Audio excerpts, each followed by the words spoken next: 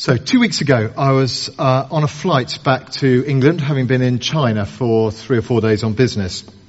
I was exhausted, as you can imagine, and having seen the 2 good films on the way out, I was flicking through what was left. And saw a film called The Counsellor, about a lawyer who goes a little bit off the little astray. And I thought it had a great cast, and it sounded like a great John Grisham thriller. So I thought I'd watch that. Only it wasn't. In fact, it's written by Cormac McCarthy, and it was a somewhat darker affair. And it tells the story of a lawyer who's called the Counsellor, who knowingly and against advice gets involved in a one-time drug smuggling deal. Needless to say, it goes wrong, and the Counsellor has to face up to the fact that he now has a bunch of rather nasty Colombians after him.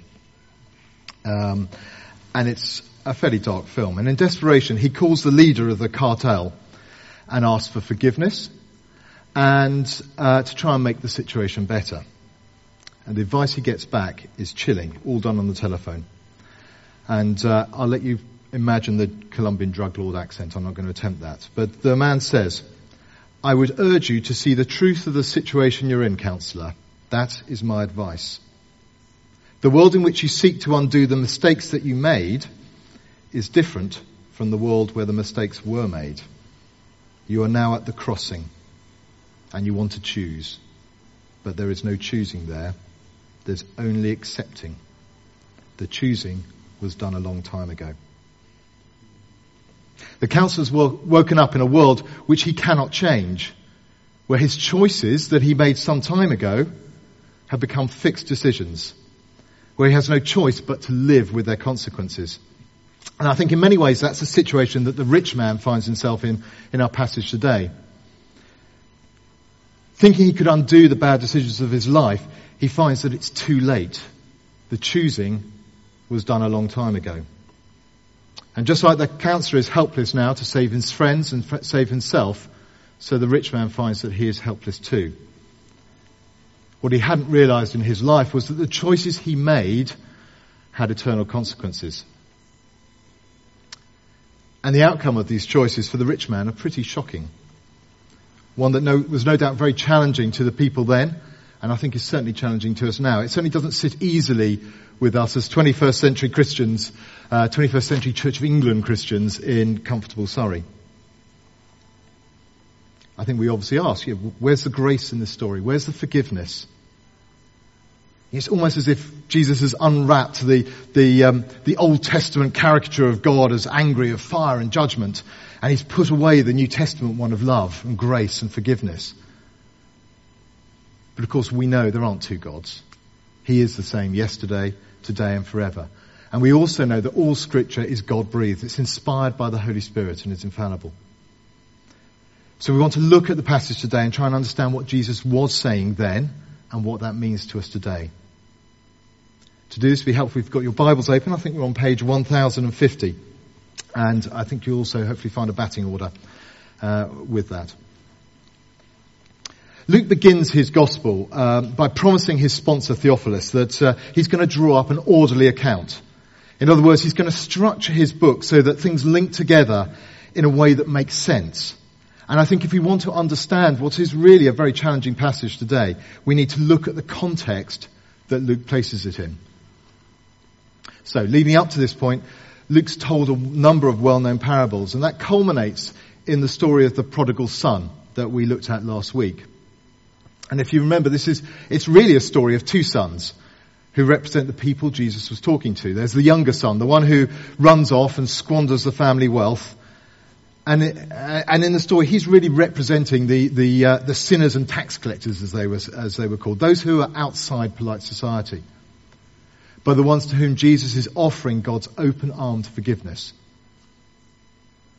But I'm sure you also remember the second son.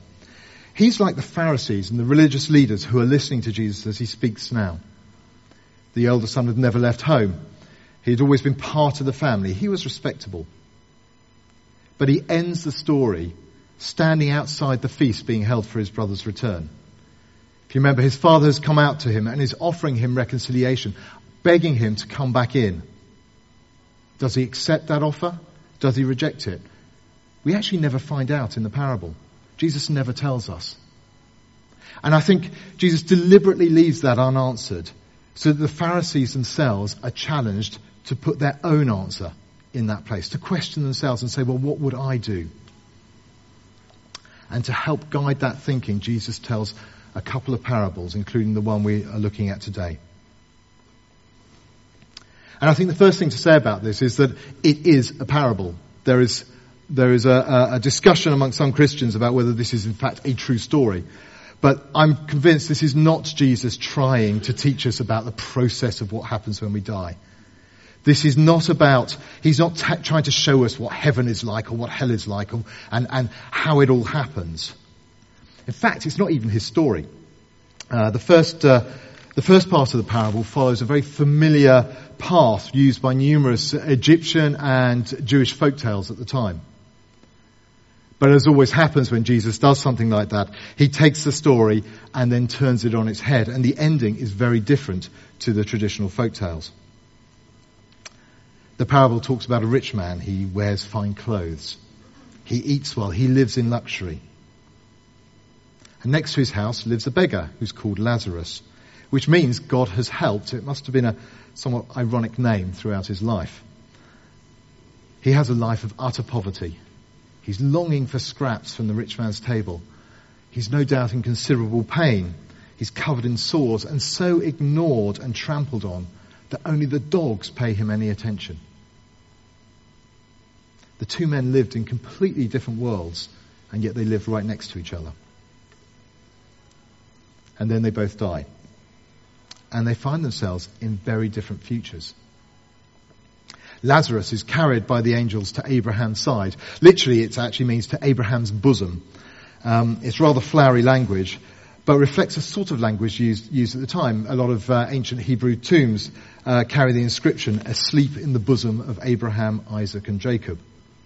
And I think Jesus deliberately uses that language because it brings to mind the concept of feasting, where the valued guest, the number one guest, would often recline at the host's side to rest himself, as it were, on the host's bosom. As a disciple, you see that at the Last Supper, where the disciple John is in exactly that position next to Jesus. And in Matthew 8, Jesus talks about heaven as a great feast with Abraham, Isaac and Jacob. And so, having longed for the scraps from the rich man's table, Lazarus is now pride of place at the most wonderful feast you could imagine. The rich man, however, has found himself in a somewhat different place. And he is now in torment. And it's almost made worse by the fact he can look and see in the distance Lazarus and Abraham next to him, feasting and enjoying themselves.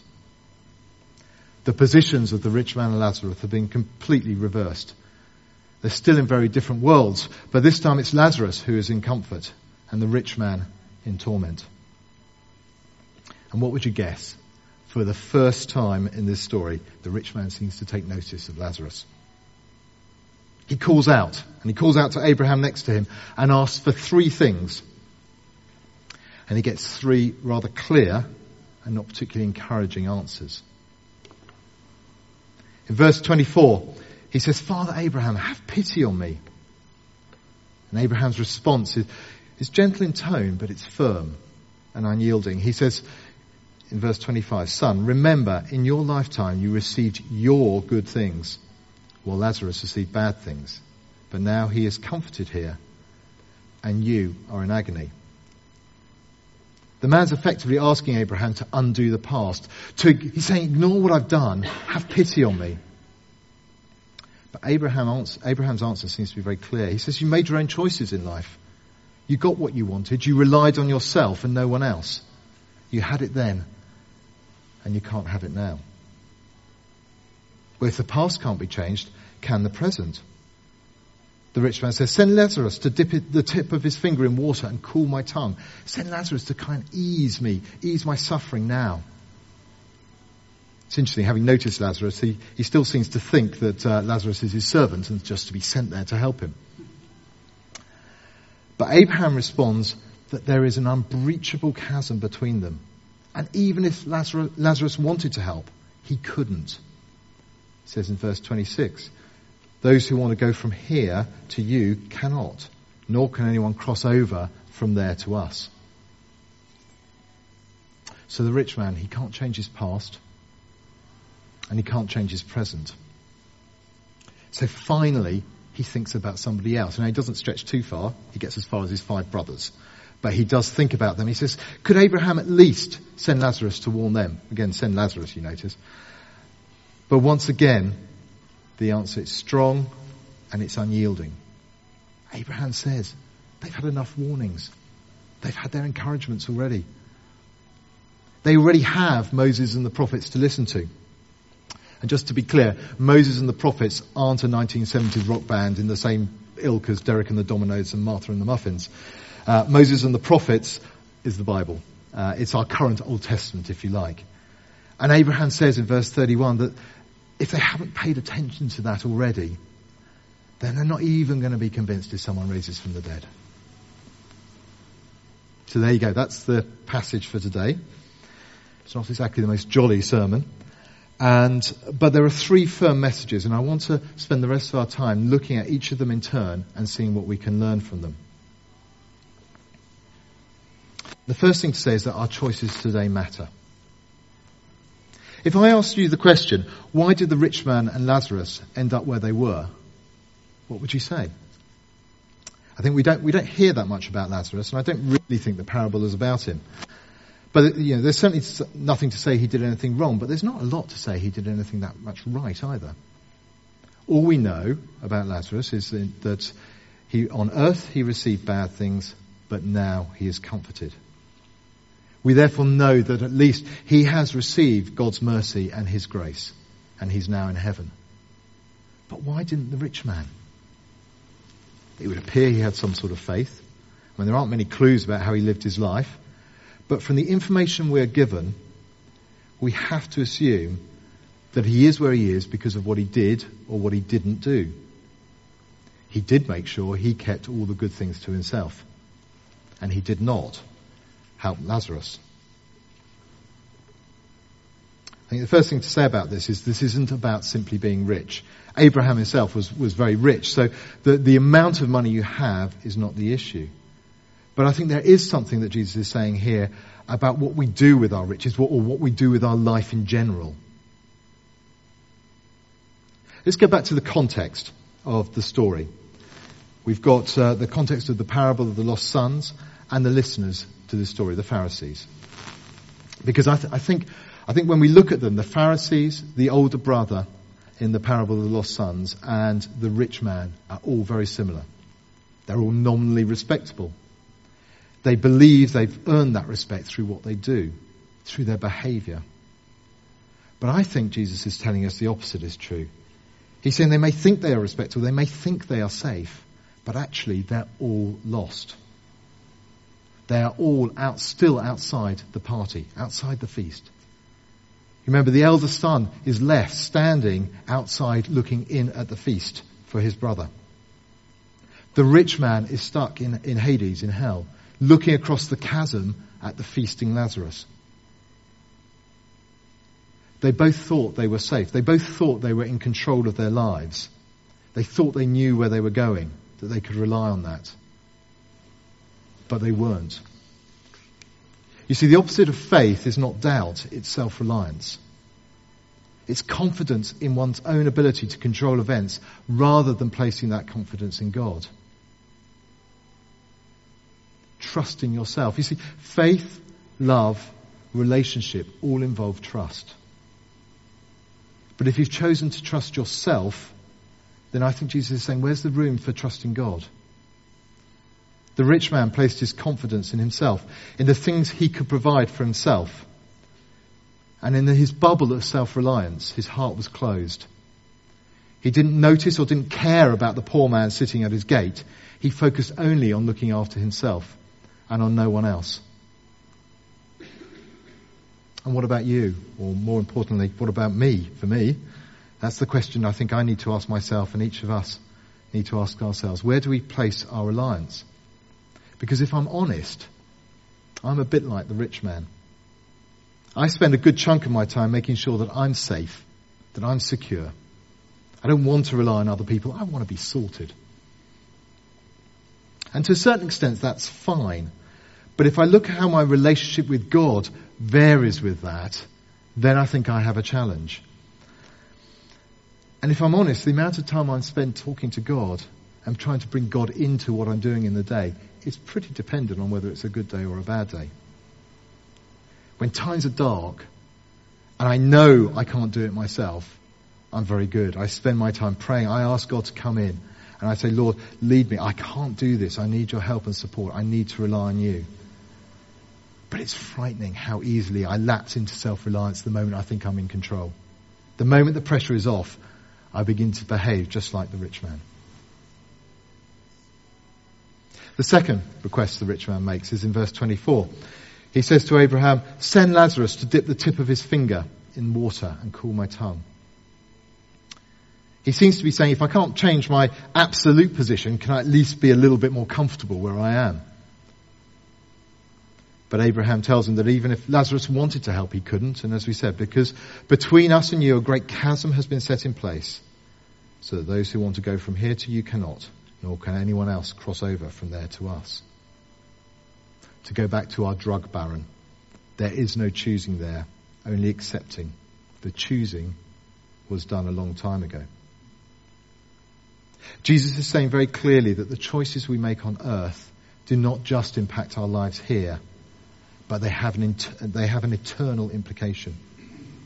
You know, that's already clear really from a lot of other parables that Jesus has told, where he's talking in a positive way about how we can change our lives and become close to God and gain a new life with him.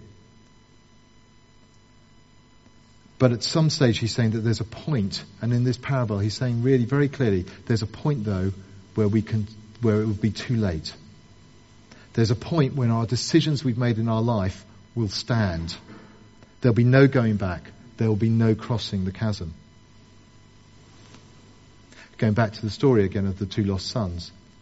For each one, the father goes out to them, waiting for each son to return to him with his arms open wide in love and forgiveness. But each son has to accept that forgiveness. He has to engage in relationship. And Jesus, I think, he's saying to the Pharisees and the religious leaders, if you want to be part of that celebration feast, if you want to be part of the family, you need to accept this offer. We need to accept this offer. But there is only a limited amount of time to do this. You see, the Father's love and acceptance won't change. It will always be patient. He is infinite. He is unending. But our lives are finite and will end. And we need to make a decision before that point. We don't know when that will be, but at that point, there will be no turning back. There will be no further choices. We will have made our choice on how we wanted to live our lives, on where we placed our reliance. And that has eternal consequences. Now that's a pretty hard message, I think. But it's an important message. It's not one really we often talk about because it makes us a bit uncomfortable. But the title of today's talk is Eternal Decisions. And I think Jesus is reminding us that we need to step out of the busyness of the day. We need to step out of the busyness of our own self-reliant bubbles and find the time to decide our futures. We always think there'll be time tomorrow. But the one thing I learn as I get older is that there never is. You know, when I was at school, I thought, well, once I'm through and done my it wasn't GCSEs in my day, O-levels and A-levels, it'll get easier, I'll have more time. Then at university, well, there's far too much time socialising to have time to think. You start your career, and once I've got settled in my career, and I've got those first few years sorted, there'll be more time. Maybe you then get married, and then you just got to sort out your marriage first and get settled in that. Then you have babies. Well, nothing is busier than two young babies, except for when they go to school or when they reach teenage years. And that's where I've got to now, but I'm sure that it's not going to change. And I think Jesus is saying to us, don't put things off. There are eternal decisions, eternal choices that will change your relationship with God today and will change your relationship with God forever. And don't let the busyness of today, the drive for self-reliance, crowd these out. Back to the parable. The rich man has found out that he can't change his past and he can't change his future. But then for the first time in the story, as we saw earlier, he finally thinks of someone else. He thinks of his brothers. And he says, if this is so important to make these decisions, shouldn't Abraham send Lazarus as a special messenger to warn them? Surely that's the least he can do. Now, in the folk tales of the time, that's exactly what happened. Someone is sent to warn the living. But Jesus turns it on his head and he says no. He says through Abraham that the rich man's brothers are as blind as him. They too have made their choices and nothing will convince them otherwise. Just like the rich man, they've not really listened to what the Bible is telling them. Because if they had, they would have acted, they would have chosen, they would have changed. And even if someone did rise from the dead to bring them that message, they would not listen. The message to the Pharisees, I think, is clear. Just like the rich man and his brothers, they've not listened to what God is saying in the Bible. They've not let it touch their hearts. How could they if they continue to act as they do? If they continue to think that the rules were more important than the relationship? If they continue to exist in their bubbles of self-reliance, trusting themselves and not trusting God, with no room for relationship, for faith, for love, for grace. And if they couldn't look out and recognize Jesus as he stood there talking to them, how would they be impacted if he were to rise from the dead? Similarly for us, I think this parable tells us that we have everything we need to make a decision to follow Jesus. Ecclesiastes 3:11 says, God has set eternity in the hearts of men. He's given us creation. He's given us the Bible. He's given us the Holy Spirit. He has even sent someone to rise from the dead for us. If we can only step out of our self-reliance, lift our eyes from ourselves, then the evidence is all around us of a God who loves us, who cares for us, who has died for us. What kind of life do you want? What kind of life do I want? Do I want a life reliant on self, trusting self? Or a life where I realize to place my trust in God? A life looking out, a life looking to him. Now, if you've never made that decision and you're here tonight, then I encourage you with all of my heart to consider it. Don't put it off any longer. Come and talk to me, come and talk to any member of the team here and explore the options. If you have already made that decision, then I think that parable challenges us about where we place our reliance. Do we lapse into a religion like the Pharisees that's based on rules and self and not relationship? Rather than relying on our money, rather than fixing our own ambitions for ourselves, rather than trying to control our time, our friendships, our attitudes, why don't we choose now to put our trust in God in all areas of our lives? Shortly we're going to turn to communion. And I think that of all things, this is a sign really of our ultimate reliance on God.